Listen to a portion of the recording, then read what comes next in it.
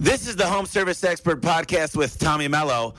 Let's talk about bringing in some more money for your home service business. Welcome to the Home Service Expert, where each week, Tommy chats with world-class entrepreneurs and experts in various fields like marketing, sales, hiring, and leadership to find out what's really behind their success in business. Now, your host, the Home Service Millionaire, Tommy Mello. Before I start this interview, I just wanted to say thanks for all the positive feedback that we've been getting since our launch date. A very special thanks to Church Blissett, who left one of our first amazing iTunes reviews. He mentioned that it was a great podcast with several experienced speakers, and that feedback really meant a lot to us. Look, our main goal here is to bring the top entrepreneurs and experts to you so you can learn from the best. Now, if you have a few minutes, we would really appreciate your feedback. Just go to iTunes, leave a quick review, and it'll help us make it better. Thanks again. Hey guys, welcome back to the Home Service Expert. I'm here with Al Levi. Al's been through a lot. He's been consulting now for 15 years. I like to start the podcast with a simple introduction about where he's been and what he does today. So Al, thank you very much for coming on the Home Service Expert. How's your day going? My day is going great. Since we're both in the same time zone, it's a beautiful morning in Arizona. I love it. The weather's finally getting better for us. That's absolutely right. So, Al, we talked a little bit just previous to this podcast, and I think you've got a pretty cool story. You started out with a family business. Tell us about where you started and kind of what you do today. Well, where I started was my business was started out of my grandfather's gas station in 1936. My dad and my uncle grew the business. It was a heating business, and for those who know the Northeast, it was fuel oil heating, which if you're not in that area, think propane, same idea. And then my two older brothers emerged, came to the business, and then I was the last one in. But we all grew up in the business. That's classic family business. Plumbers, heating, cooling guys, electrical, roofing. We'll know what I'm going to say next is, as a kid in the business, you know, you're used to emptying garbage cans and sweeping up the floors and every other little task that you can do. And even when I was in high school and college, you know, I was always working, and I always tell the joke about my dad's idea of a spring break was he gave me a different truck to drive. So it was, I grew up fully immersed in the business, and my dad had an interesting approach, which was he believed that you should never ask anybody to do anything you haven't done yourself. And as a young man, I did not appreciate that, but I did understand the wisdom later on to that. So I went off to college, came back with my engineering degree, of which I never practiced one day. So before any listeners get upset, I don't know why I went to college, but I came back to the job I had and while I was working the whole time, and came back and I showed my dad my degree, and he said, "I'm very proud of you. Here's a toolbox. Time to go to work." And so that was my introduction. And I was lucky enough to work in every bit of the business. But every day, Tommy, it was just, we thought we had a fire put out and it would break out the next day, and we just kept living the same nightmare over and over again. The one great thing is we were making good money. And the worst thing I think in this business, any home service business, is that if you're going to work that hard and not have money at the end of the day, or worse than that, go broke, it's awful. So when the time came, I had put systems in place. Everything in my business became systematized. I had solved the biggest issues about planning and staffing and creating good staff, because the guys were getting older and older, and I needed to get good, fresh, young blood in. And I got writing for a magazine, a trade magazine. People got to know me, and for the last 15 years, I've been traveling all over the country and even Canada, for that matter, and doing workshops, seminars, and also one-to-one consulting and taking these systems. The original name of my company was Appleseed, because that's how I envisioned myself, as Johnny Appleseed going around spreading the seeds. And today I am the 7-power contractor. And the reason is because there are not a million things to learn in this business. It feels like that, especially you're thinking you're missing something, but most of us are not. There are 7 things that I preach, and that really is how I got to take control of my business. And that's how I help contractors and home service-based businesses do the same thing. Yeah, let's go over, just because we're going to be talking about those throughout the podcast. Tell me a little bit about the 7 powers. So the first of it is planning power. And planning is, if you don't have a plan, then you are planned for. And that's pretty much the nature of it. So Years ago, I came back to the office on a crazy busy day, and I'm looking for somebody to help me with a project. And I'm going literally desk to desk. We're a company of 70 people, by the way. I'm going desk to desk. Everybody's too busy. So I just blew a fuse. And I said to everybody, grab whatever you're doing, come into the conference room. And this is a long time ago. So everybody had paper and they're dragging stuff in. And I said, just put it on the middle of the conference room table. And we started to dig through this big pile. So image that in your head. And we started pulling out all this stuff. And what we found out quickly were there were two people working on the same project, and neither one knew the other one was working on it.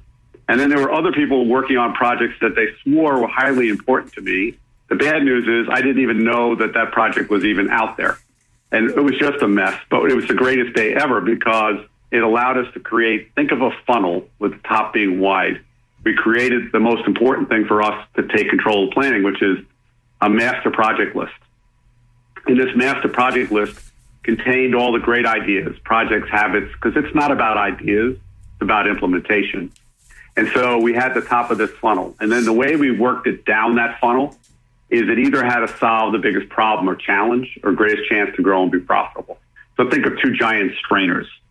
So we strained the big list, which was about 100 to 125 items. Not all projects, some were good habits, learning how to delegate, steps of discipline. These are all habits you have to learn as a business person. And so we got down to our 30. And the 30, Tommy, would be if I was working with you a year from now, how many of these 30 projects that you said would solve the biggest problem or challenge or give you the greatest chance to grow and be profitable actually got done? Sure. But that said, Tommy, you cannot work on 30 things. I don't care how big you are. I don't care how much money you have. If you try to work on 30 things at the same time, they're all going to not get the attention they need. And there are only three things in the universe: time, energy, and money. And there's no way you can devote it. So once again, we take this 30 list and we use the same filters or strainers, solves the biggest problem or challenge, greatest chance to grow and be profitable, and you arrive at your top five. And the top five says that if you worked on these five things, that would make the biggest change for you, help you solve biggest problem, challenge, grow and profitable. So no matter how crazy your week is, Tommy, I don't care how much work you have or what you want to do, so a portion of your week has to be devoted to making that top five come alive, because you said if you did, that would have the power. And as you crank out the five, you begin to address the 30 and keep on working your way through. And that's how the companies that I work with, including my own, did it. So planning power in a nutshell is working on the right thing at the right time in the right way. So I call it the three rights. That's what planning power is. I love it. So what's next? The next thing is almost always on that top five is systematizing your business. So if I gave you 5 great plumbers, could they go to 5 great jobs that need a toilet reset? Could they all do it the same way, the ABC plumbing? The answer is no. If I had 5 crews going to 5 different job sites to install roofing and you never defined it in writing, could they do it? The answer is no, or garage doors or anything else of that matter. So the idea is to systematize or to get in writing out of your head so people don't have to be mind readers at your company, is that no matter what position, and this goes to the organizational chart, but for every box on your organizational chart, not the fancy title boxes, the boxes it takes to run your company, each of those boxes have a manual that describes 80% of what you do, that you will never cover the 100. The goal is only to get the 80 routine that you do all the time. Because if you can do the 80 consistently, the 20 doesn't throw you for a loop. So whatever that work is, so you need to define in policies and procedures in writing. And in my case with my manuals, there's nothing longer than a page, because it's not like you never did plumbing, you never did a garage door, you never did electrical, here's a book, go get them. You are already trained, or we're trying to get you to do it in our way of doing it, the ABC or the XYZ company way of doing these things. And that goes for your accounts receivable person, your accounts payable, the customer service rep, the dispatcher. The techs need to know what they need to do from the time they wake up to go to bed, other than the actual trade work that they do. So there's that. And when you're bringing on apprentices, which is what I always did, so I stocked the pond with young, willing people and provided the skills, which totally changes things. So operating power is documenting the policies and procedures in an objective way, which is the only way to run the company. Sure. So what's next? What's next is staffing power. staffing power is the ability to find good people and get them trained up. But here's what it really starts with is if you have policies and procedures in writing and you have systems that are documented, you can begin to fill the holes in your existing staff. And what I mean by that, there are holes in their knowledge that they're never going to show you unless you make it safe. And how do I know that's true? Well, I was the second best tech out of 25 techs at my shop, and there were things that I was not confident in, Tommy. And I would spend time talking customers out of doing certain things. And this is the boss's kid doing this. So you can only imagine what your staff is hiding from you today. So with manuals and training and making it safe for them to share what they don't know, you can find and fix the hole. So that's one.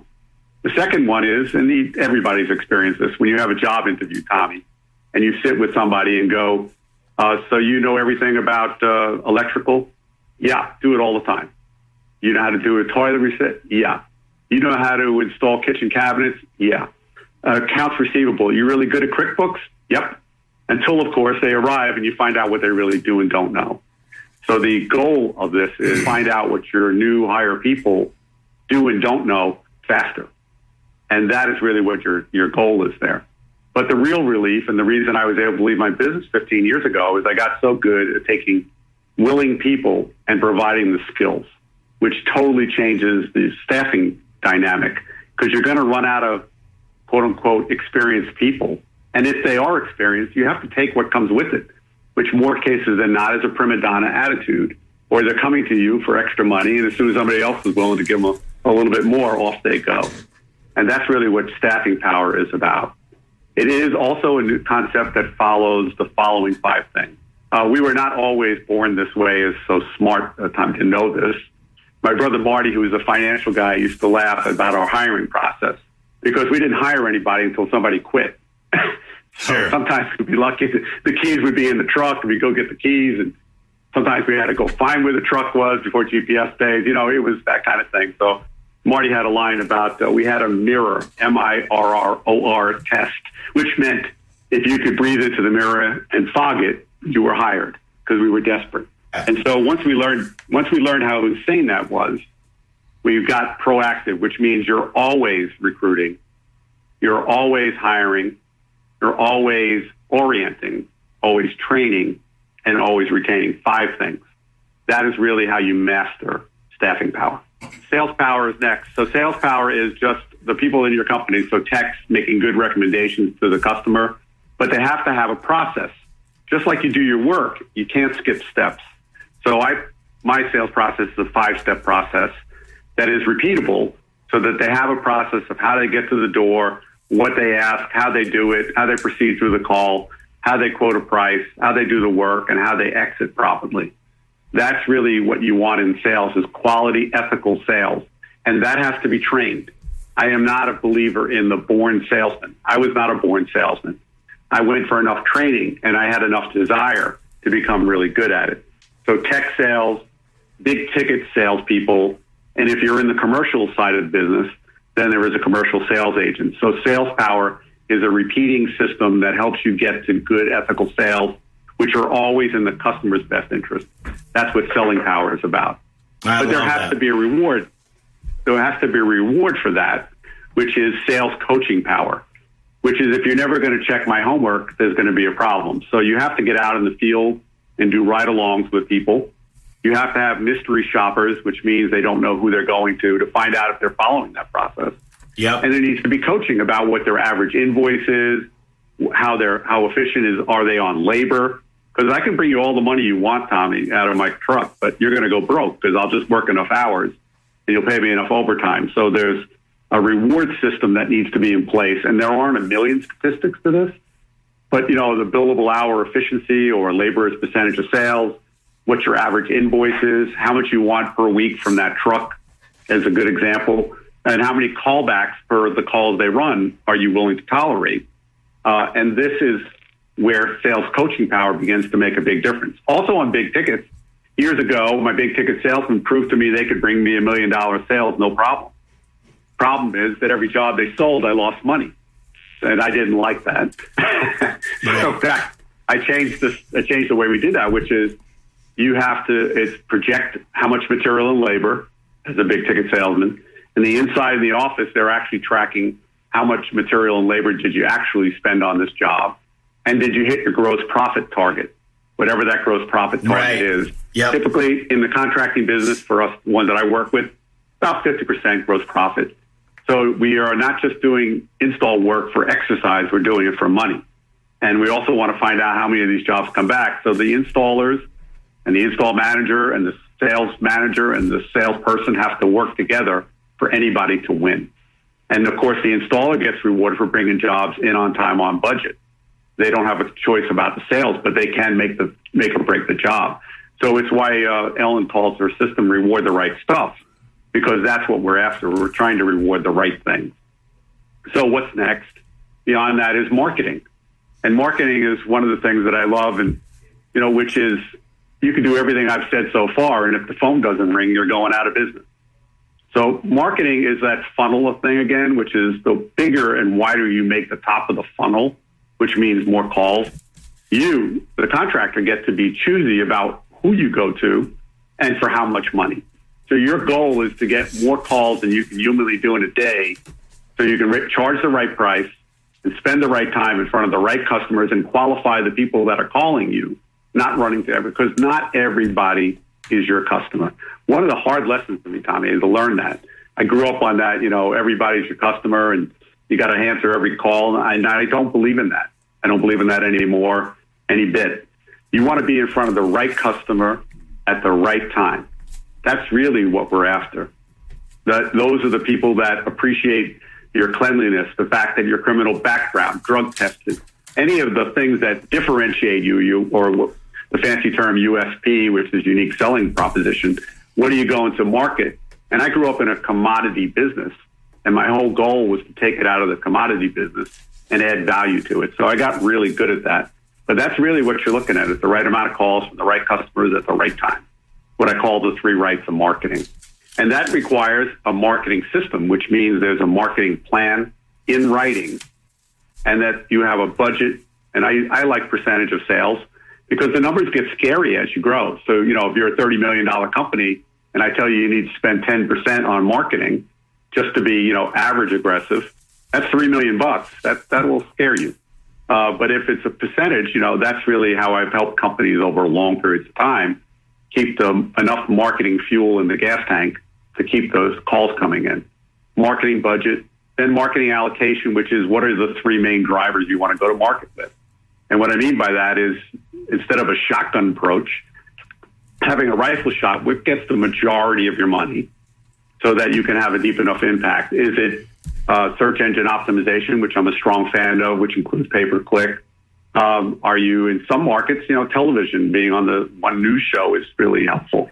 A radio campaign used seasonally. There's a lot of different ways. Well, there's no shortage of ways to go to market, but every market is not necessarily the same, but there are enough commonalities to it. I'm a giant fan of acquisition.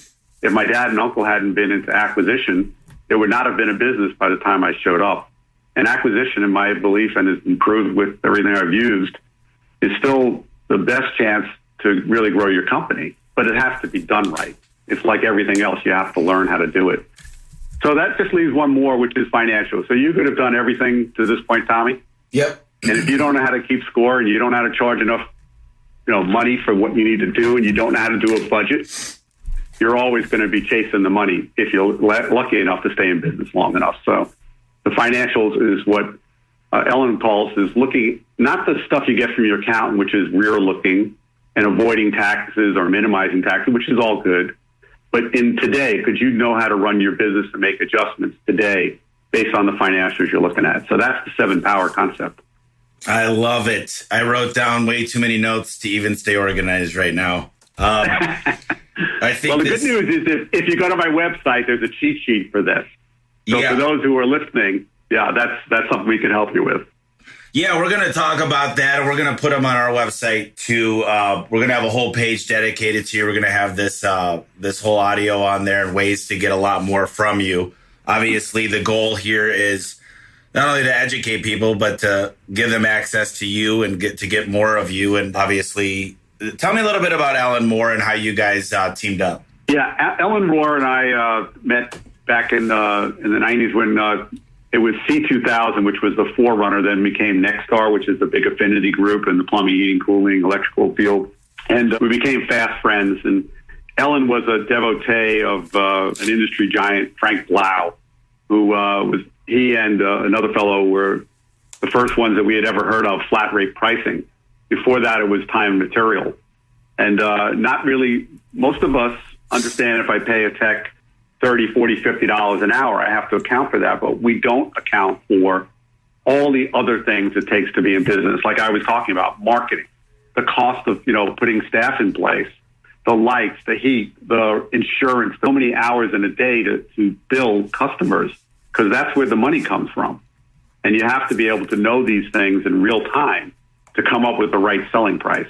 And that is where, Ellen has been really great about teaching that.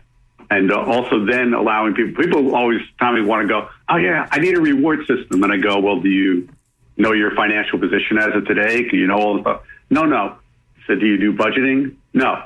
I said, well, you can't have the reward program because you wouldn't know if you're rewarding people with money out of your pocket or the money they create. And a great reward system is always rewarding employees with the money they create, not money out of your pocket. So financial power is really the big thing here. And that's what Ellen does. Amazing. I love these principles. And I want to ask, you've been rated one of the top 25 most influential contractors between Plumbing and Mechanical Magazine. Tell me a little bit about what you think got you to that spot, because what I always tell people, it's not about the stuff I do well. It's about the mistakes I've made. And the definition of insanity is doing the same things over and over and expecting a different result. And I think what shaped me the most is the mistakes I've made. Tell me a little bit about that. Tell me a little bit about some of the stuff that you've gone through and some of the stuff you might have witnessed of other businesses that really helped shape those 7 powers. My dad was a serial entrepreneur, and by the time my brothers and I were young teenagers, we were in business meetings. We were sitting in the room while he was doing business, and we owned ice cream shops. We had a multi-state liquor stores. We had a multi-state real estate business. We owned a radiant heat manufacturer, a computer software business. So we weren't just, contractors in that way. And people would always like to tell my dad, oh, my business is really different. And he would hold his thumb and forefinger like a millimeter apart. He goes, about that much. Because he understood, there are certain things you have to do no matter what. So in my business career, here's how I would pretty much sum up not unlike what you were sharing. There were sometimes I did things and I made a lot of money, and that felt good. I enjoyed that.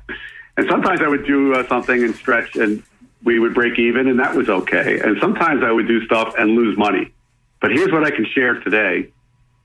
I learned my greatest lessons in the last scenario where I lost money and things didn't turn out right.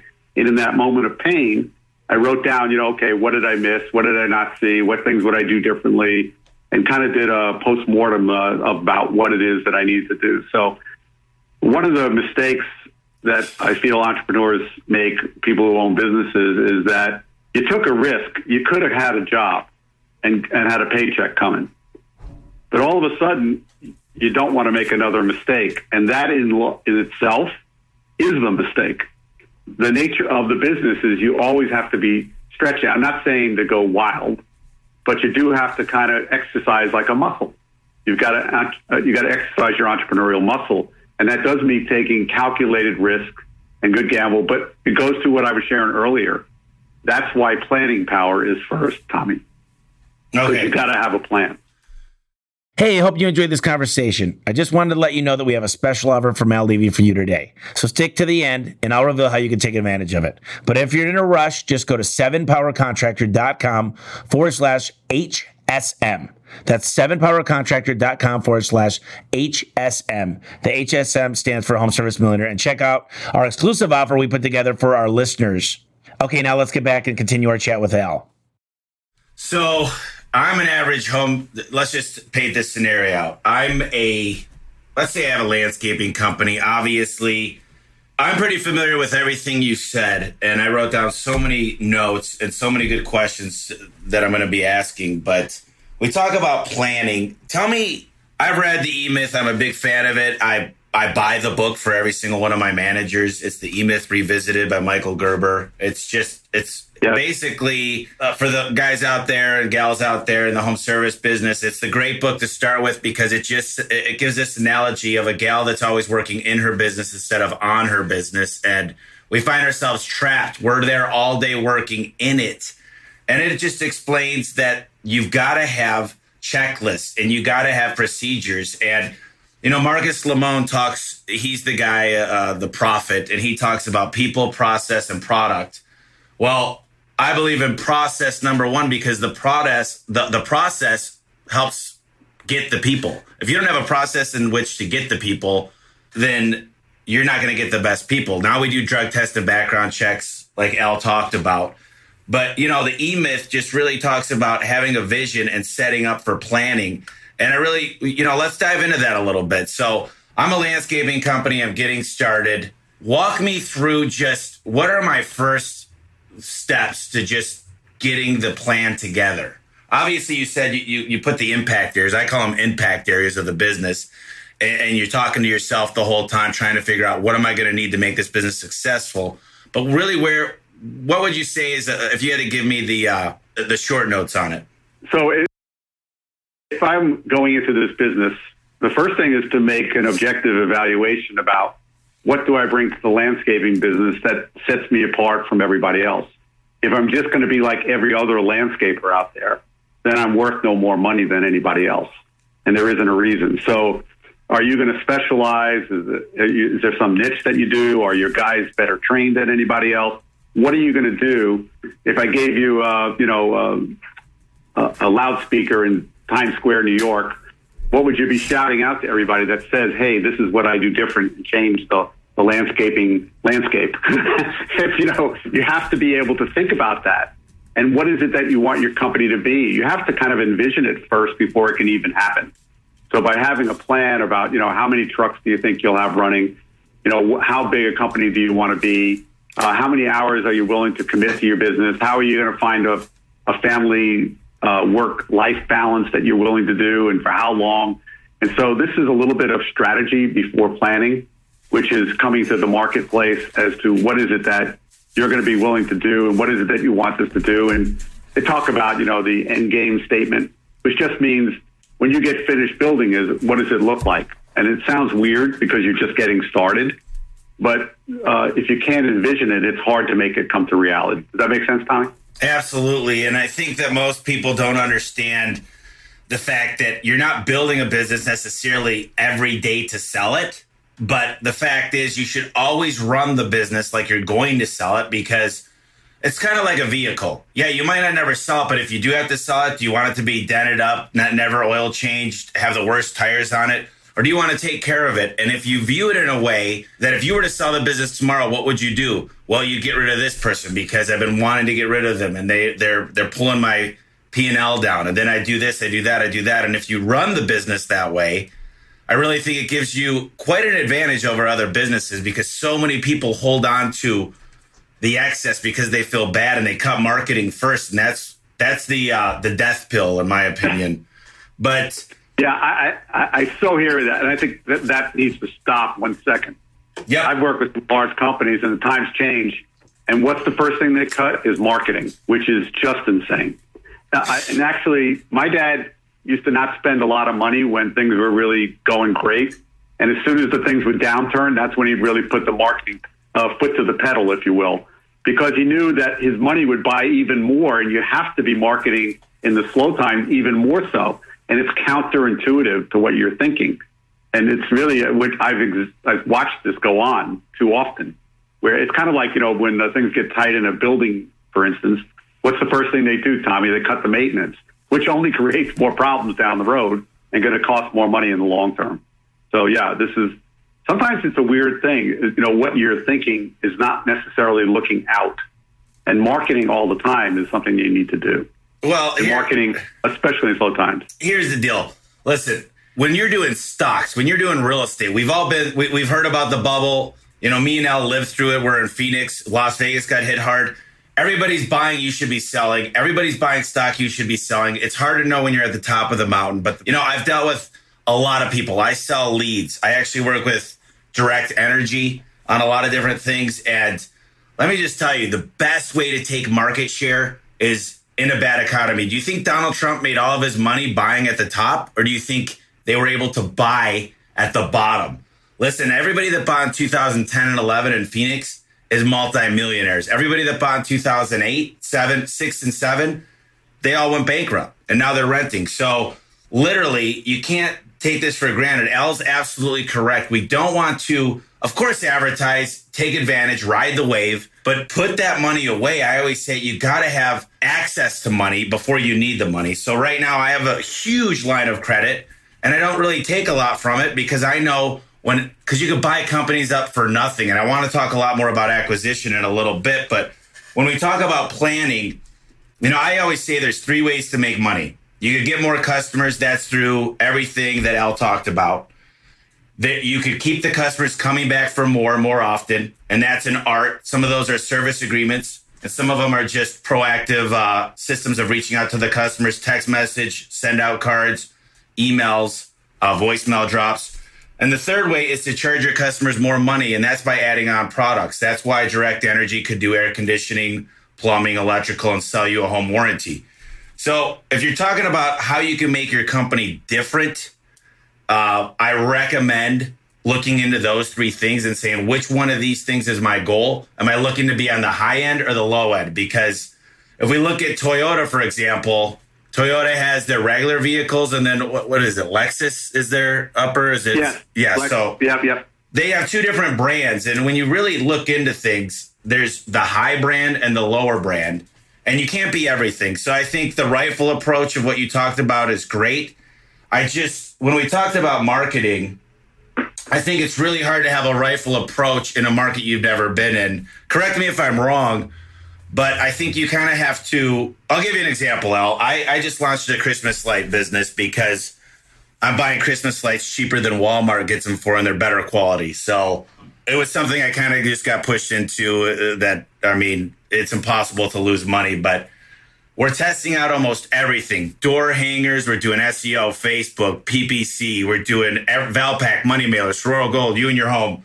We're doing email blasts, we're doing signs, TV, radio. And my big thing is I need to learn the market because it's pretty much universal. Yeah, this stuff is going to work, but I want to know what my avatar looks like. Is my avatar the perfect customer? Is it a cookie cutter home that we could be at for an hour and make a certain percentage? Or is it those huge homes like where you live in Paradise Valley, but the customer says, I want this, this, and this? We just did a house for $25,000, but it took a week with 5 guys on it. So it depends. What's the opportunity cost? Are we going to get a lot of the neighbors? So tell me a little bit about the rifle approach versus the shotgun approach. Well, this goes again. Be aware that I've worked with companies where I sat at their dining room table with the owner, and his wife was also on the job, but was playing with grandchildren, to companies that were 200 people and bigger. And I worked with a condo builder who was $85 million a year. So I've worked the spectrum. So when I use approach like that, I'm talking about companies who have been in business for a while, that rifle approach, versus just throwing money out. That said, years ago, and I'll share the best of the story. So we were serial entrepreneur. Acquisition was a key thing because if my dad and uncle had not done it years ago, it would not have been a business by the time myself and my brothers had showed up, because the area had gone through urban renewal and we lost our customer base. And we had to go to where the customers were. And my dad and uncle figured out by buying an existing company and getting those customers where they lived, that was the thing. And thank God they did, because that was a big save for us. And then we found out it was the best cost per lead and all the other good things there were, and it was talent. And there's a million good reasons for acquisition. But the thing is, we used to keep the name of the companies we acquired. So we had all this house of brand names. And one day I'm at a Super Bowl party up the block, and being typical New Yorkers, I hear 2 New Yorkers get into a fight. They're having this verbal outrage thing, and when you don't know what you're talking about, and it really gets loud. And of course I'm curious, and I walk in to kind of hear what they're saying. What they were saying was, I have the best heating company and you don't know anything. And the other guy goes, you wouldn't even know where to find your boiler if I took you down there. And so I asked the 2 of them, which companies do you use? And here's the frightening answer. They both used me, and they did not know that the other company was the same brand. So that was a bad thing. And I went back and told my dad and my brothers the next day, and we immediately hired somebody to help us rebrand ourselves to one name. And that was really a good learning lesson. And the person who I worked with was my marketing guru, Leo, told me about, that you have to get behind it. And what we did is what we call burst marketing. So we were on the buses, we were on billboards, we were at the train station, we were on the milk cartons, we were on the radio. And so we put all of this in versus a drip campaign, which is just a little, because you wanted to really hit this impact. There was nowhere you could go in our service area in this short period of time where you would not encounter our new name. And of course, we brought the customers up to speed. So there is a time to do what Tommy's talking about here. And the way that he's going to is to explore the market and find out what hits. The key thing where we both meet is you got to measure at the end of this what's landing and what is not, because you want to divert more money to what is working and less from what is not working. But if you want to go in and you want to make an impact and you're a brand new landscape company, you got to figure enough money to do something like what Tommy's talking about, is surround them, because they're not thinking that Al's Landscaping is the company they have to use.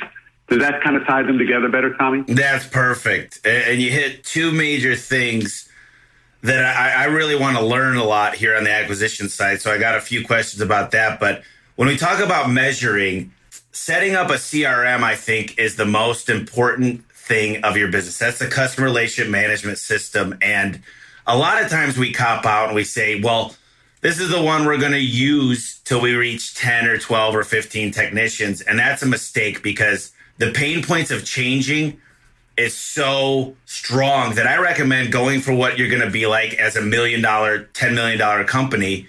And I can tell you this, right now, my CRM is building artificial intelligence. It speaks to the bank. Literally, it talks to the bank and does all the reconciliation. We just got certain alerts to check on things. It gives us updates, text messages, if our driver's speed. It tells us exactly how long the average guy takes on a particular job. So if he takes too long compared to the other ones and he's an outlier, we can work on his efficiencies. So the CRM, in my opinion, is the single most important thing growing forward. It's 2017. Yeah, you could get away with invoicing, paper invoices, but you give me till 2020 and you will be out of business. I have over 1,000 tracking numbers. I can tell you the revenue, profit. I can tell you, because I put 3 numbers, and Al knows this. I got a 623 number for the West, 602 for most of Phoenix, and 480 for the rest. And what I've done is, with Valpak, literally, I look at what got the most calls, 480. If it's 480, I only use that number. And then I use the 10,000 base, which is 10,000 per zone, and I make it local. So if it's Mesa, I put all the local Mesa communities in there. I put a couple, I give the thing to make it feel like a local company. And guess what? Since I did this, I do a 5 times multiplier on that one little Valpak coupon that I did before by just shotgunning it out there. And that's the rifle approach I think Al's talking about. And let me just tell you, we talk about A/B testing. Most people talk about Facebook ads and email blasting and obviously Google, PPC. But it also exists on paper, and it exists on signs, and it exists on your truck wraps. And really, you want to get a sample size and study this stuff and team up with bigger data companies. But, Al, I'm so interested. It's like you coming on today is God sent for me, because I'm getting ready to pick up 2 not large companies. One of them does $2 million a year. One of them does $800,000 a year. And one of the things about these garage door companies is they do things that I'm not very proficient at. They sell high-end custom doors, and the other one sells gates and high-end doors. And one's in Flagstaff, one's local here. And I wanted to keep the Flagstaff name the same because he's been around for 45 years. He's built a relationship in the community. They're doing over $2 million in that local community. And I want to know, I'm A1 Garage Door Service. Let's just call him Al's Garage Door Service because the deal's not done yet. Tell me a little bit about your perspective, because I'm worried about a couple of things. Number one, I'm worried about the transition because he does paper invoices. He's never even heard of a CRM. And I'm worried about this name thing now that you brought that up. So tell me the pros and cons. Let's just do a SWOT analysis on it. Okay, so let's start with the easier one, which is the name. The fact that I know this service area and they're 2 hours away, if I'm in the Valley, there's a good chance I'm going to know A1 between Google search and everything else. So if that were here, I would tell you that sooner rather than later, you'd have them write a letter on their letterhead talking about the great merger with A1, who can provide all the great service. And, if they get home and their door doesn't work at 1 a.m., they can call somebody who will come out and fix it. And that would be the transition strategy if they were here. The fact that they're 2 hours away and there's a disconnect in the market, you are wise to keep their name until you begin to build bigger around it.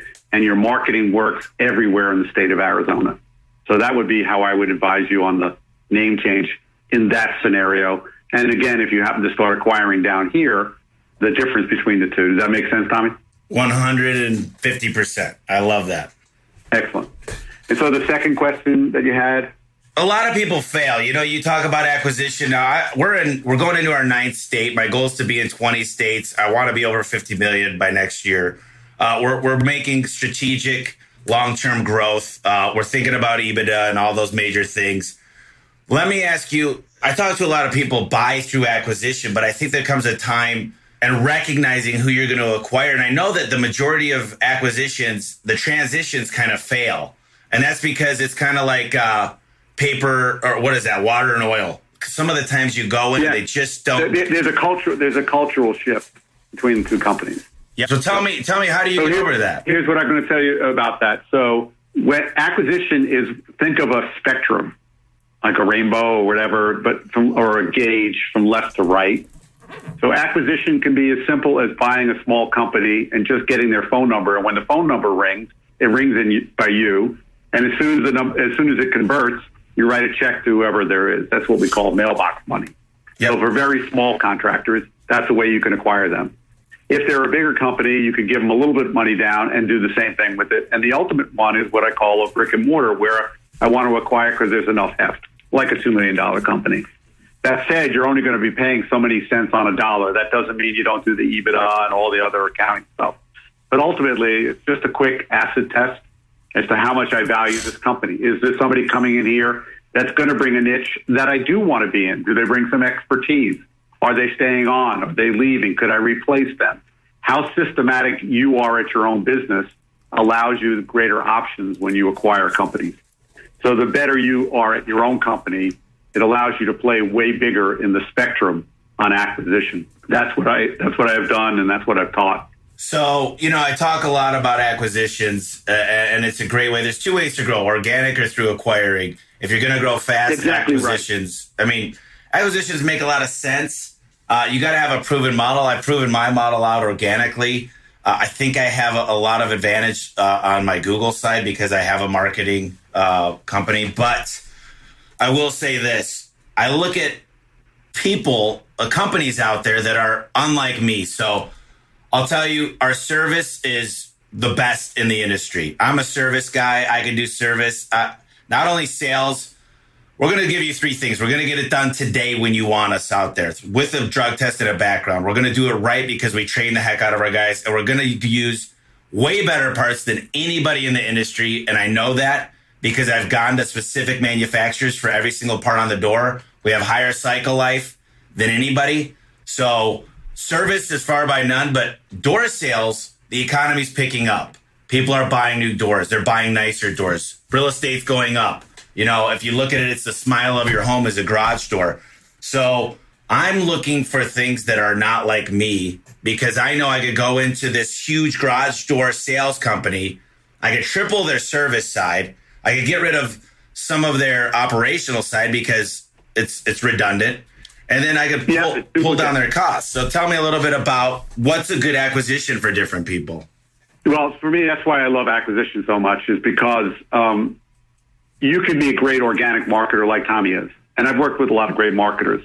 But in the end, it's really just a hope and a wish that somebody will see your marketing and respond and call you. Whereas when you acquire a company, they are people who are trained to call when they need that service. roofing, plumbing, heating, cooling, electrical, garage doors, you name it. That's what I'm calling for the ringing phone. Now, sometimes I also want some trained staff or people, or I want what I call a beachhead.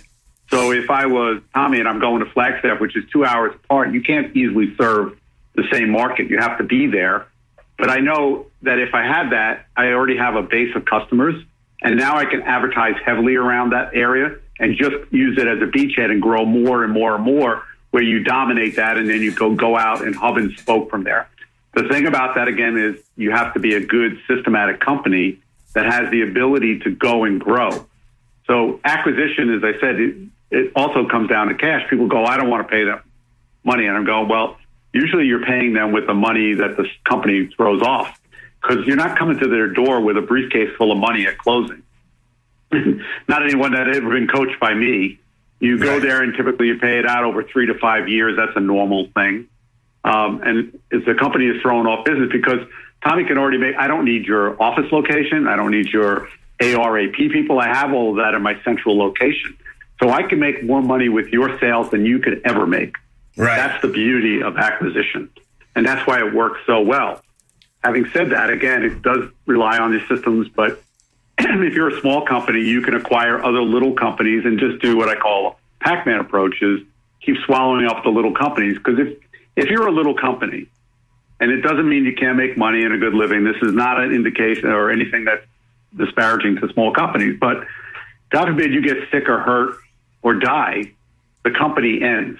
And by the time you're 50, 60, 70, you can't do what you did 20 and 30 and 40 years old. So you're running out of time and not a lot of options. So when someone like Tommy comes by and talks to them, it's a good way for them to exit the business, and it's a good way for Tommy to keep on accumulating and growing this company, because he's got the base to handle all of it. And that is even true for any small person on growth out there. If you want to do a growth strategy, organic is great. Acquisition is great. And sometimes people don't realize, well, I never did an acquisition. And I go, well, tell me how you came to the business. I worked at the business. They had no successor, so I ended up buying the business. I go, well, then you did an acquisition. It was just acquire a company you knew. And so people are more familiar with this than they think. But acquiring a company is first the notion to get rid of is that this idea of showing up with a briefcase full of money is not how it works. Right. And, there's so many good deals out there. I mean, listen, 7 out of 10 baby boomers are going to retire over the next 10 years. And the biggest question I get is, how do I value my business? Well, typically we look at the last 3 years. We look at a lot of financial statements. We're going to get some throw-ins there. We're going to look at your assets. There's a lot of things we're going to look at. We're also going to look at, do you have a bunch of small customers or do you have some huge customers? Because if you have some huge customers and that contract falls out, we're ended up, shit out of luck. So that all this stuff goes into play. Yeah. Great point, Tommy. Don't miss what he just said here, listeners, is because if your big revenue comes from 1 or 2 people and you lose that relationship, then the company is not much worth. It's better to have a whole bunch of smaller ones that you can keep in the pond. So that's a good point. And something I've learned too, Al, is we used to do a lot of the Home Depots, quite a lot of them. I mean, dozens of them. And we went back and really dove in to the time it took to. Now, here's the deal with Home Depot. You've got the customer. You've got the manufacturer who manufactures the garage doors. You've got Home Depot, and then you've got our company. So right here, we've got 4 separate channels that are trying to communicate on one common goal. And let me just tell you, Home Depot is not trained on garage doors. Clopay cannot control. Clopay's at Home Depot. If a door takes too long, it's 3 weeks out, something goes wrong, the shipping gets messed up, the customer's calling us, going, where's this? So we're trying to figure this out, and we learned, man, we are saving pennies and we're watching $100 bills fly over our heads. So we got rid of Home Depot. And when we talk about buying companies with big contracts, don't look at it and say, God, they got Home Depot. That's worth a lot of money. You might be buying a nightmare. And that's all I would say is anytime you're dealing with B2C, B2B, I love B2B. B2B is usually less headaches. But this B2C, business to consumer, typically in the home service industry is a better route, because I'll tell you, even if you buy a big builder, builders pay last, they pay the least, and they're the biggest pain in the ass. That's why I only deal with custom builders, because they'll pay up front. I hear you, and I agree with you, Tommy. I got rid of, when I finally knew what it cost to be in business these many years ago and knew what I needed to charge for the right selling price, it immediately was a very scary moment and an incredibly liberating moment, because I knew not everybody, like I said earlier, is my customer. And I had to get in front of the right customer, which is why my marketing got so much sharper, and getting good at my message and being able to deliver the message. This is really where you need to focus on that. But for me, what I coach my clients on is the goal is to work for the end user. So the person who cares. So working with the homeowner directly, or the building management company directly, or the Starbucks directly, and not being in the middleman.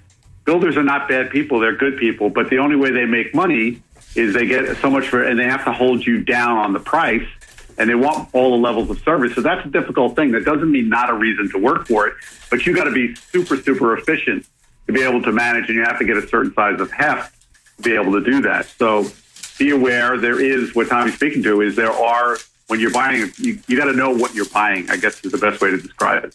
And that could be as simple as just looking at a couple of invoices and signing a non-disclosure, so that if I went to Tommy's company, he'd be willing to share, because I'm not stealing his customers.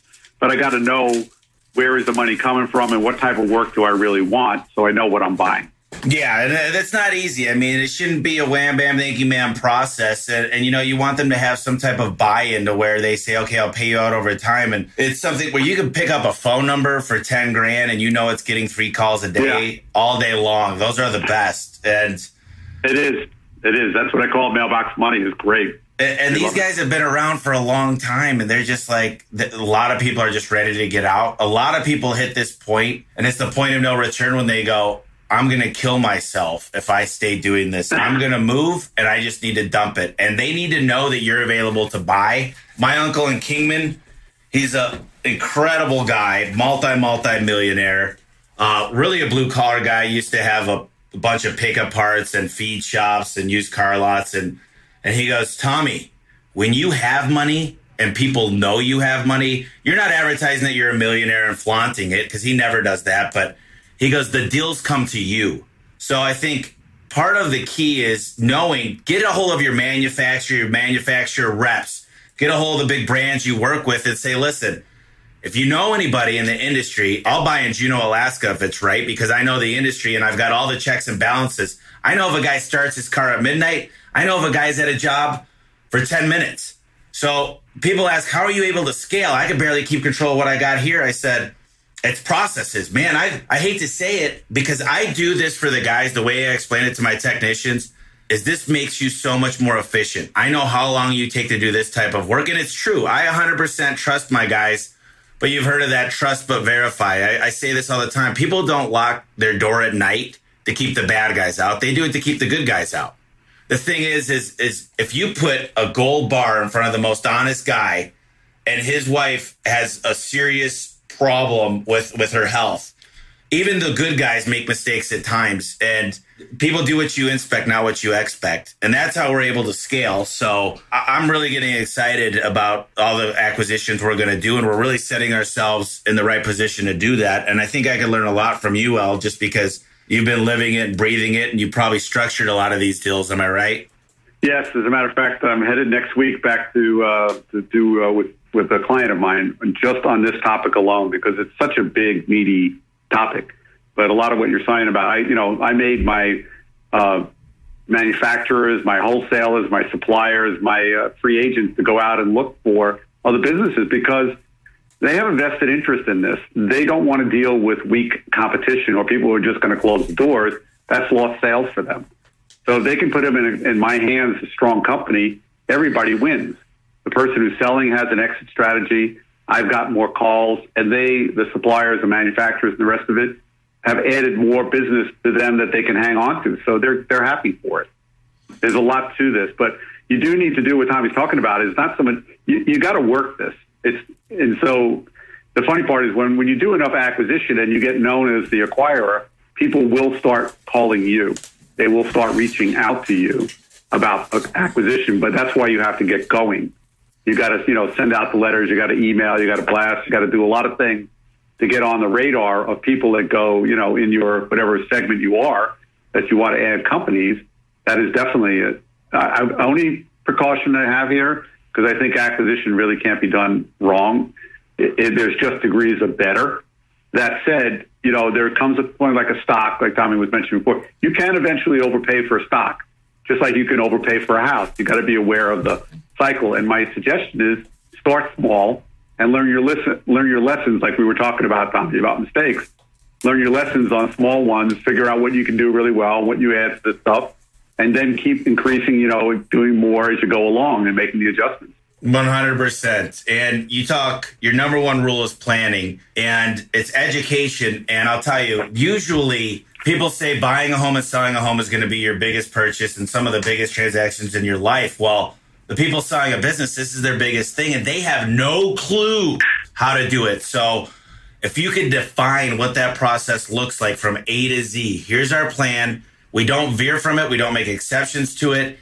I mean, there's little details, obviously, in the workings, but the fact is that if they understand it from A to Z, and you've got testimonials, you'll become that person. And guess what? If it's done correctly, some of the times it could be zero out of pocket, because if the best thing you could do is use zero money to acquire a business. And I'm meeting up with my lawyer who charges me $500 an hour, but I call him all the time, and he's a great guy. He's acquired 12 different businesses this year, all lawyer businesses.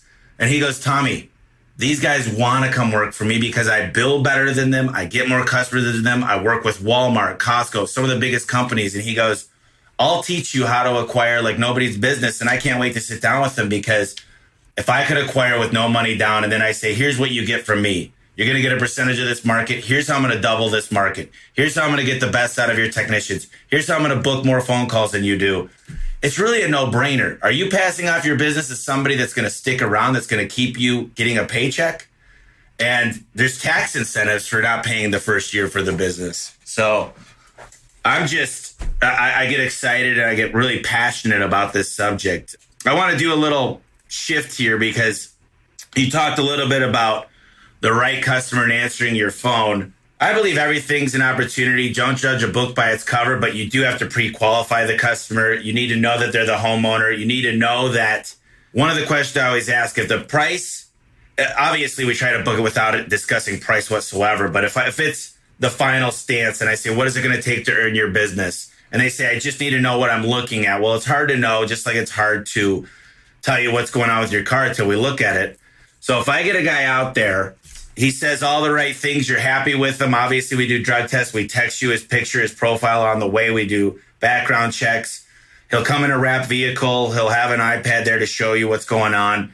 If you're happy with what he has to say, are you willing to do the work then and there? Now, if they say yes to that, then it's not on me anymore as the call center rep, manager, or owner. It's on my technician. So tell me a little bit. Obviously, not every customer. I'm not trying to say you want to go on Craigslist and pull every Joe Schmo off of there. And I had a wise guy tell me from Direct Energy, if you're getting more than 70% of all your new door bids, then raise your prices. But tell me your take on that. Yeah, I've heard that same line all the time. If you get too many yeses, you're supposed to raise your price. And I think that's really unfair. I think you need to make the right amount of money, because ultimately charging the right price is not in your best interest. That sounds weird. Let that wash over you. Charging the right amount is really in the customer's best interest, because how valuable is the warranty that you provide if you're not in business to come back and provide the service? Worthless. So you have to charge the right amount. It's in the customer's best interest, so that the well-trained tech who's drug test, criminal background, all the other things that you need to do in a wrapped uniform and all the other kinds of things, and they want somebody to answer their phones day and night, weekends and holidays. They want to make sure somebody can come out and take care of their work today and do it the right, and not have to. They have paying jobs, which is why they can afford to buy, get you to come. And the worst thing they want to do is take another day off because you didn't do the work right. So charging the right price is first and foremost, as I teach in sales, is always in the customer's best interest. That doesn't mean we get to take advantage of them. That's why I call it charging the right price, based on your profit targets and growth and things that you need to do in business. And that comes from a budget. That's really kind of the essence of what you need to start here. But ultimately having a plan for your business and what you envision it is where you got to get on that path and stay there. And so marketing for me is, again, I'm looking for the screening, which is, you did a great job, Tommy. Basically, our CSRs don't discuss price. There's a script that they follow in the CSR manual, and it builds value, and it's telling the truth, which is, could I possibly know what's involved with your garage door over this phone call? Do I know if it's the springs? Do I know if it's the motor? Do I know if it's the remote control? No. And all of it is a guess. Years ago, I was, selling heating systems, and of course, what's the worst that can happen is you get a friend, a family member, or house of worship calls you, right? And so a friend calls me up and he goes, I need a new boiler. I only want to use you. And he goes, I need a price quote. I go, I'll be happy to come there. He goes, it's okay. You can give me a ballpark. And I go, no, I've got to measure things up, make sure it's the right thing. And he goes, I really won't hold you to it. So I said, listen, it could be anywhere from $5,000 to $10,000. And don't you know, when I got there, Tommy, it was $7,500. And the next thing my friend said was, I thought you said it was $5,000. Because that was the only number that he heard when I ballparked it. You cannot win in that scenario, which is why, getting somebody out to the job, if you have more calls than you can humanly do in a day, I recommend a minimum service fee, of which you are happy to give it back to them if they do the work today. And that's how I train most companies to do that. If they need extensive diagnostic work, that is a task they have to sell. And this is where training comes in. Techs are not supposed to be trained in the field, the classic on-the-job training. They're supposed to be trained at your business where you are. Role-playing, all these other things need to be handled and how to do the work. Because otherwise, if you come to the job, basically what you're saying is, I'm paying you to learn how to do your job. And that's one of the things that the techs that I train learn to say is, we're not coming to your house today to learn our job. We've already been trained and certified at our own shop. Yeah, I agree to training at the shop, and I do like some infill training, because what I found, I want to tell you a few things. People love stories. I'm just going to share a quick few. Al, you got a while, or you got to get going here? I have easily to the bottom of the hour, so we've got a little more time to go if you're good. Okay, yeah, I'm good. So what I do is, let me tell you, we're in Milwaukee, okay? And my brother-in-law runs Milwaukee, and he calls me up 3 weeks ago, and he goes, I don't know how your guys do it. Obviously, there's way more money in Arizona. And I go, no, that's not the case. And he goes, well, can I send my guys out there to get trained by a couple guys? And I said, no. Let me call another guy three-way. I'll send my guy out to your market. He starts laughing. He goes, well, he'll see, and you'll see. So my guy goes out there for a week and sets the biggest record in the company. And he goes, man, I might have to move out to Milwaukee. I love that area. That's incredible. And I go, Mike, let me ask you this. Did you handpick the jobs for him? He goes, no. I go, did you decide where he was going to go? He goes, I let the guy that I sent out there go to all the same areas that guy goes to. He goes, Tommy, you don't know how powerful that was. He goes, it was incredible. So I believe 100% you got to train people internally and give them the stuff they need. But sometimes seeing is believing. And another thing that you talked about is I called a friend out this summer. He's a one-man shop. He's really good friends with my neighbor. I love the guy. We get together all the time. And I hope, I hope he doesn't listen to this. But anyway, I think he'll learn a lesson on it. But I'm not even going to go too much into detail, but my air conditioner broke, and obviously I just wanted him to come out and fix it, and he knows to take care of me, so he charged me $150, whatever it was, and I just said, okay, give me a good deal. He came out and fixed it, and 2 weeks later, it's 95 degrees. I said, George, something happened, come back out, and the third time I told him, I said, don't do me any favors. Fix everything that needs to be fixed. I don't care what it costs. And a lot of times our guys go, one of the biggest excuses I hear is, I just don't feel comfortable selling that many things and doing that. And I go, you think you're doing the customer a favor by going out there 3 times, by making them miss work, by making it hot in the house and spoiling their food and everything else. I go, you need to look in the mirror. I go, listen, the first time you might have met your wife, Is it the first time you met her that she decided she's going to marry you? You need to look at it and be comfortable with a no. You need to be able to explain the value, and you need to be confident, because if you walk up with your tail between your legs and you say, well, I don't feel comfortable doing this, I think it's a joke. They smell it. Yeah, they smell it. And that's why sales is one of the things I love so much, because I was so bad at it early in my life. And I learned that being me was really what I needed to do. I was imitating my dad, and that was no good. He was quiet. You can tell in this call, I'm not a quiet guy, and I have to be me. But when I'm passionate, people just stop me in the middle of talking and go, okay, how soon can we get started? And I was so stupid in sales at the beginning, Tommy. I go, we'll get to that. And I would go on with my presentation. There's a process you have to learn. And what I want to share back, go back a little bit, is I'm not saying not to train in the field, but in the field is verification. And that's where, ride-alongs and mystery shoppers are critical. I'm not saying to learn how to fix a garage door in the field. That's kind of what I'm saying is a different thing. So, yes, I'm a very big believer in that, because you're welcome to sit in the shop and believe what you want to believe. But the great George Brazil said, don't expect what you're unwilling to inspect. And that is absolutely true. So you have to get out and verify what is and isn't, and you have to get under the hood of it to fix what is or isn't. That said, the majority of the training is supposed to be done at the shop, and all you're trying to do is catch them doing good in the field and then make whatever minor corrections when there's an issue. So we get them back on track, and so that they can, win. The goal is for everybody to win. Customer first, company second, so that the staff long-term can win. That's really order in the process. Yeah, and a lot of people take for granted that staff, and they get this animosity, and you become such a jerk to your employees. And a lot of the people we talk to on this podcast, they talk about leadership, and it does start with the customer, but geez, one day I met with this guy a couple months ago, and he goes, how much do you give to charity? They were testing us for one of the top 10 companies in Arizona or something of that nature. And I said, I don't give a ton to charity because we give so much back. We fix the vehicles of people. We change their tires out because they're tight. There's CSRs that are making $15 an hour with a family. We got insurance. We try to give out gift cards and have drawings and do dinners paid for on us. And I go, we're employing 170 people.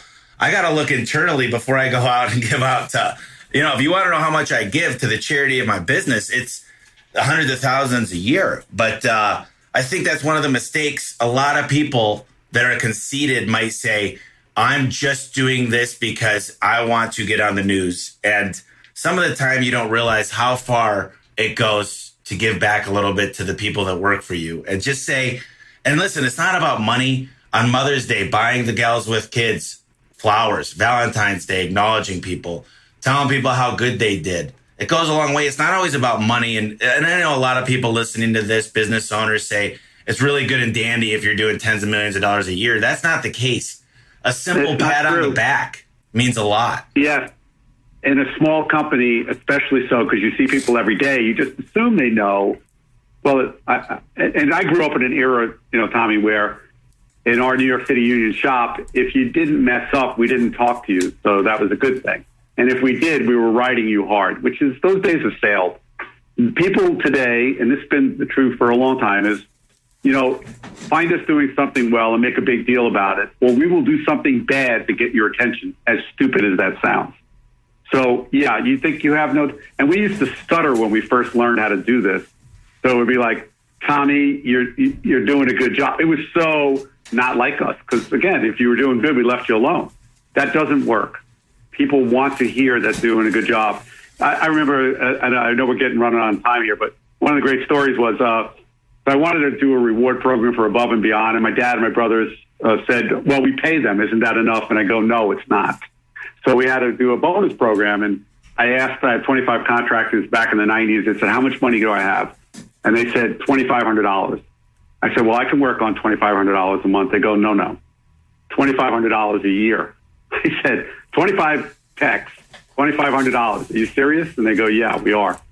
So I knew I was in a stuck situation, and I pulled the field supervisor, my top guys, for them. And I go, all I got is $2,500, and here's what I got is a book that says 1,001 ways to reward employees. I said, and by the way, I need something objective. So the four of you huddle up and come back to me.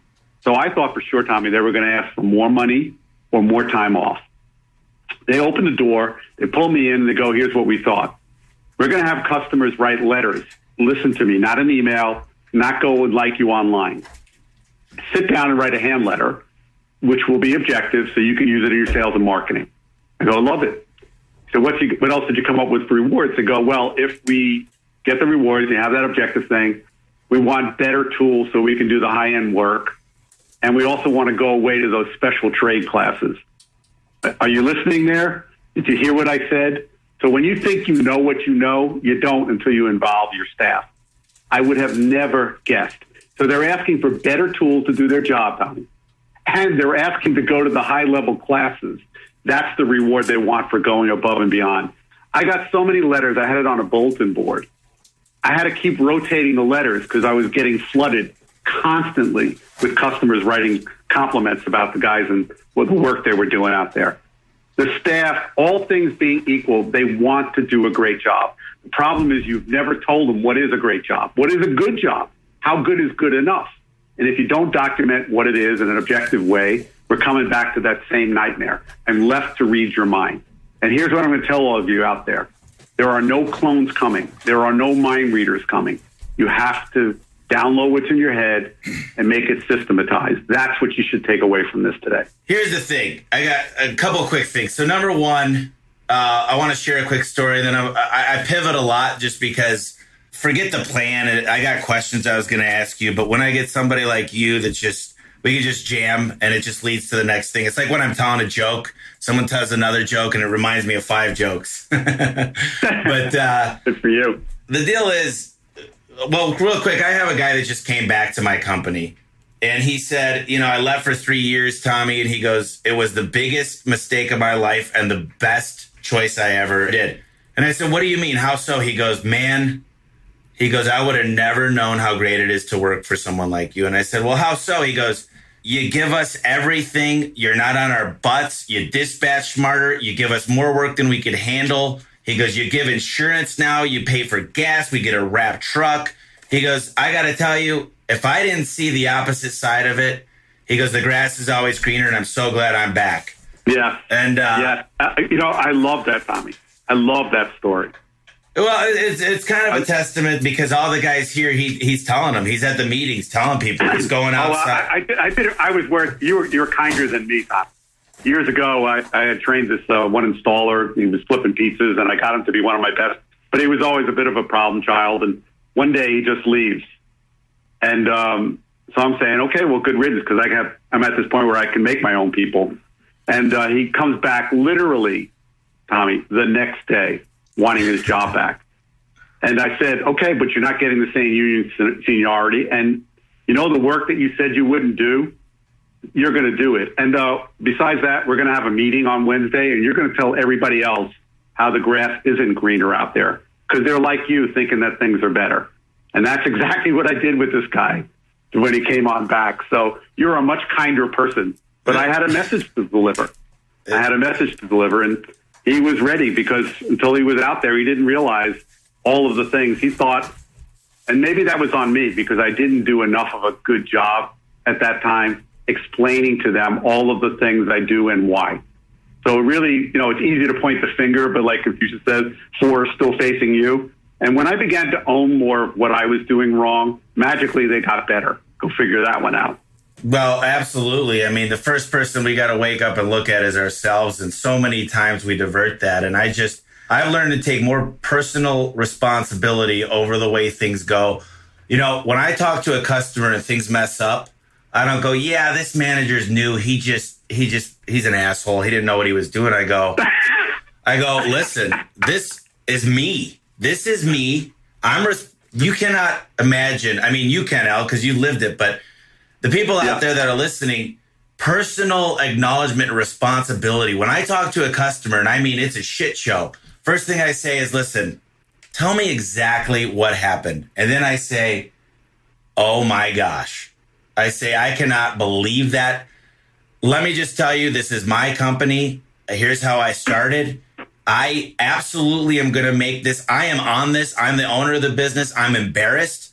And the story I always use is if you go to Walmart and somebody makes a mistake in line, maybe one of the gals checking you out? Do you hate going to Walmart, or you realize that you're not going to hate Walmart? And some people learn to hate the company, and you just got to say, it's my fault, ultimately, personal responsibility, and I'm going to make sure this doesn't happen again. And the interesting thing, Al, about this whole story about Tyler coming back is he goes, Tommy, my first day back, he goes, I think I was number one today. I go, you were. I'm like, it's great to have you back. And I'm like, I'm just really excited. Just don't forget, you're still in your honeymoon for the next 3 months. But I said, tell me what happened today. And he goes, well, interestingly enough, I went to a warranty call and I was able to get a rather high ticket out of it because the guy only charged a service call. So I sat the other guy down and I said, how is it possible that this new guy that we got back went out and got an amazing ticket?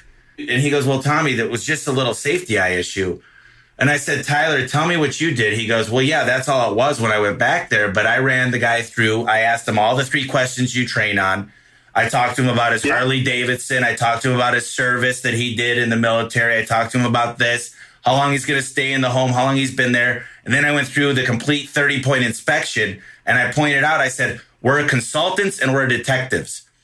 And we're detectives because we do balance checks. We check for things that could happen. And I love it. I love it. Because what I tell Tommy is we are the total solution provider. Now, you may have been on the internet at Google for 5 minutes and think you know everything about garage doors, but who's the expert?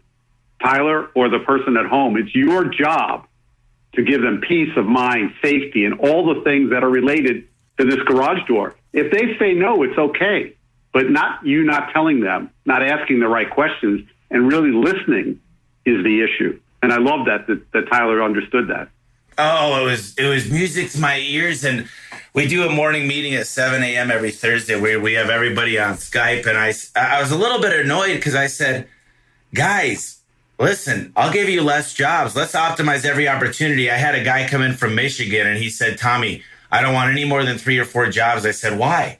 I said, on a good day, a guy can knock out 7, but I know what he was saying. So I was just, for the story's sake. You don't want to be pushing. You don't want to push the button and run. You want to be there with the customer and serve them right. Well, he said, Tommy, I used to run 7 jobs. I make more running 4. I go, how so? He goes, time is something we can't get back. And time, number one, you want to go home and eat dinner with your family. So you're not going to sell that. On a garage door, there's what's called a spring pad. If it's cracked, you could just move over the center bearing.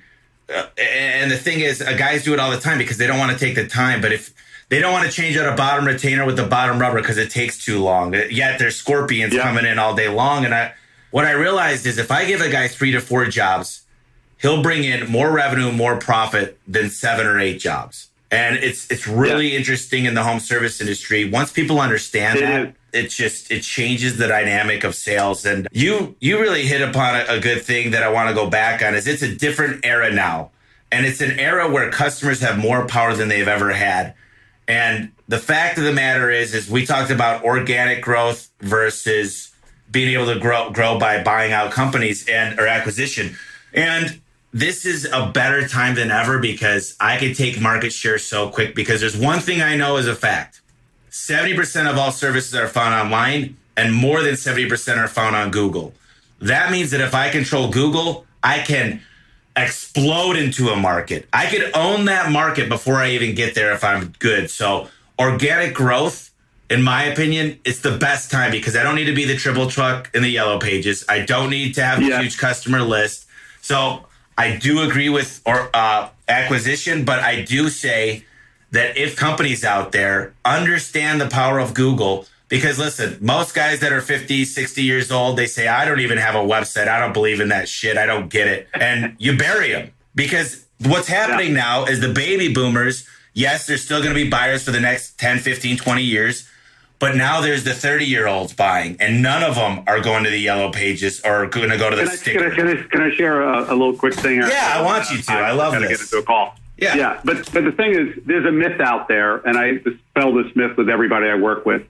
My wife and I are well north of 50, and we don't look in the yellow pages because we can't read print. We go online and Google search. We search from our phone. So I asked my wife, ask all your friends, and I asked my friends, none of us, this thing of over 50, you think we're digging out the yellow pages? You're wrong. We're doing Google search. We're asked for recommend. We do exactly what, quote unquote, you think the 30s do when we search companies. Now, we look at the website. We may do a little more research. We may ask for friend recommendations. But that's why, there's rare exceptions. Now, that doesn't mean that there is not a market where Yellow Pages work. I have a contractor that in a small market in the Midwest where he still does well off the Yellow Pages. But it is not the way to put your money out there. And so I agree with you, Tommy, which is but this is something I don't expect a 50, 60-year-old to practice and really learn this now, or even 30 and 40. There is a science to this, and it's a science that's moving. So you have to invest in yourself and your company and find the people that really can make it happen, not people who just tell you they can make it happen in the pay-per-click SEO space and the organic searching and all this other stuff. Because it is a science unto itself, like you were sharing about. There's a whole different level of CRM database. Saying that I have a CRM database is like saying I have a car. There's a whole spectrum of what a car is, right? Absolutely. I swear this could go on for hours, and I know you got to get going. So some of the things I like to close with, I mean, literally, I wanted to talk a lot more about delegation. I wanted to talk more about training. We had more about taking action. Like I said, I want to take you out to eat. That's hopefully when you edit out and you like what you are, we'll do more. But for steps delegation, I really believe this is you listeners out there, put your arms out as far as you can and grab your fingers. If you're the only guy who can do stuff, that's as much as you'll ever accomplish in life. And so we don't delegate because we've delegated the stuff. They did it wrong. And we say, well, that's just a waste of time and money. The reason is you dumped it. You didn't delegate it. There's a process. And I shared with Tommy before the show the process that I teach. And so that Tommy will get this out to you. There's a method like everything we do. Steps to delegation is a learned process of how to delegate the right way, which means taking the time on the front end so you get the results you desire on the back end. And I'm happy to share more in a follow-up call or whatever else that we need to do. But I hope that does tie into what you wanted, Tommy. Yeah, so I'm going to put all the resources. I'm going to get with Al. We're going to give you guys as much as we could give at the Home Service Expert. So it's homeserviceexpert.com/7 powers. We're going to create a page. We're going to give you as many resources as we could give about Al. We're going to show you how to contact him. Obviously, he's got this stuff down to a science. He's worked with a lot of people. I think for a guy like Al, he'll work with you if he could make a big impact. He'll look at your company and say, you correct me if I'm wrong, Al, but this is a good time to get me in there. Or maybe I'd recommend you do this, this, and this, and then you get me on. Is that something that you would say is correct? I usually do like free 30 minutes to help the industry. It's a give back that I do. And, it's just a case of if they reach out to me, I'll set up a 30-minute call because, if not for mentors that came into my life, Tommy, I'd be in a basement late in my life turning wrenches at 2 a.m. Not a good thing. Right. So I'm happy to talk to people about that and see what's appropriate because there's just me at this stage of my life. And so I'm going to have more people coming to Phoenix to sit with me and learn how to do some of these things they need to do in their business. And I'll be doing more stuff online, but that's really my goal as I'm, working through my career at this point. And if you want to know more about me, when you get to my website, don't listen to me. Go to the Success Gallery tab and hear what contractors have to say about the work, because that's the only thing that's important. Yeah, obviously, the hardest part about taking action is taking action. And so many people, and we talk about this a lot, they sit here, they'll listen to the podcast, they'll listen to us, they'll say, wow, that's cool, that's awesome, I learned a lot. And then they'll go home or they might go to work and say, hey, we're going to do this today.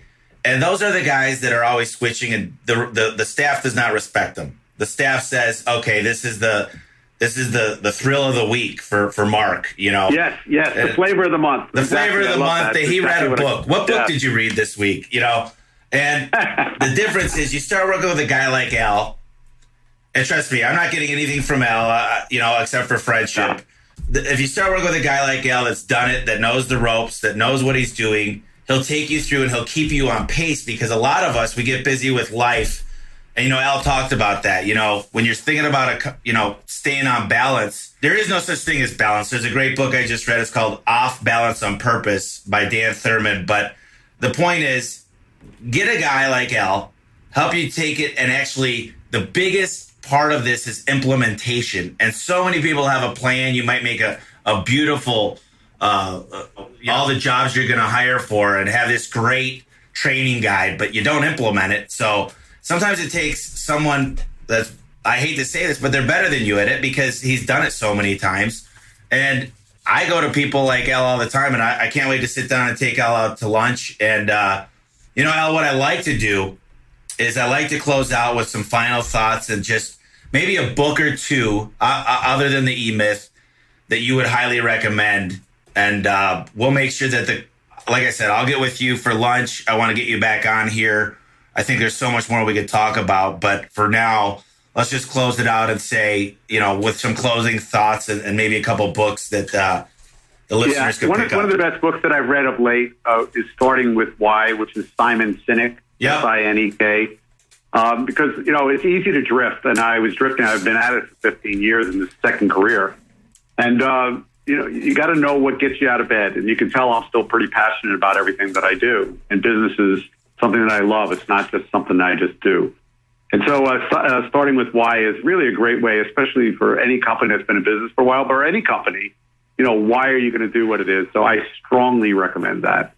And the only thing I would say other than that is there are not a million things you need to do. It feels like there are a million things you need to do in business, but there really are the 7 that I spoke about. Now, those 7 will keep you busy from the time till the last day at work. You'll be working on refining and getting better and better at those things. But knowing that there are 7 things that you need to work on and keep your focus, you and the team, really does help. I love that. And, to get to those 7 things, Al, I'll tell you my biggest problem, and this is why I have the most amazing assistant. Her name is Brianna. I have time management issues. Obviously, we ran way over today. And then I have organizational issues. And it's just because this is who I am. Entrepreneurs, my CPA is one of the top CPAs on the West Coast. He's only got 10 clients. And he says, Tommy, if I walked in and saw your desk organized, I'd be scared. I mean, other than if it's Brianna doing it, he goes, because you're thinking about so many things, and I'm organized in my own way, but she helps ground me. And that's why I'm able to sit here and focus. And right now I'm not answering my phone. I'm not doing anything else. I got my door locked. It says genius at work, but that's really not the case. But anyway, Al, I got to tell you, this has been one of the most fun podcasts I've done. I'm really excited that you're local. I mean, you're a hop, skip, and a jump away. And I'll follow up with you. And I'm really excited about everything. I'm excited to implement some of this stuff. And I definitely want more from you. So Thank you so much. I hope you have a great day and a great weekend, and just expect to hear from me soon. Okay, I'll look for your email. Thanks. Thanks, Al. Thanks, everybody. Hey, I hope you enjoyed today's podcast with Al Levi. You probably don't know this, but I hired Al Levi years ago to work on all of our manuals here at A1 Garage Doors. We used him to help create the dispatcher manual that took us about 3 weeks. We used him to create the operating manual that took us about 4 weeks. He did the technician manual, the installer manual, you name it. And because he's so awesome at what he does, I asked him to come on the podcast several times. And we put together a special offer for you guys today. You can get all of Al Levi's 7 Power Contractors signature operating manuals today with a 10% discount. The only way to get this discount is through our special link, 7powercontractor.com/HSM. That's 7powercontractor.com/HSM. If you want to start building systems in your business today and completely remove yourself from the field, just go to 7powercontractor.com/HSM and get these SOPs today with our $1,000 discount.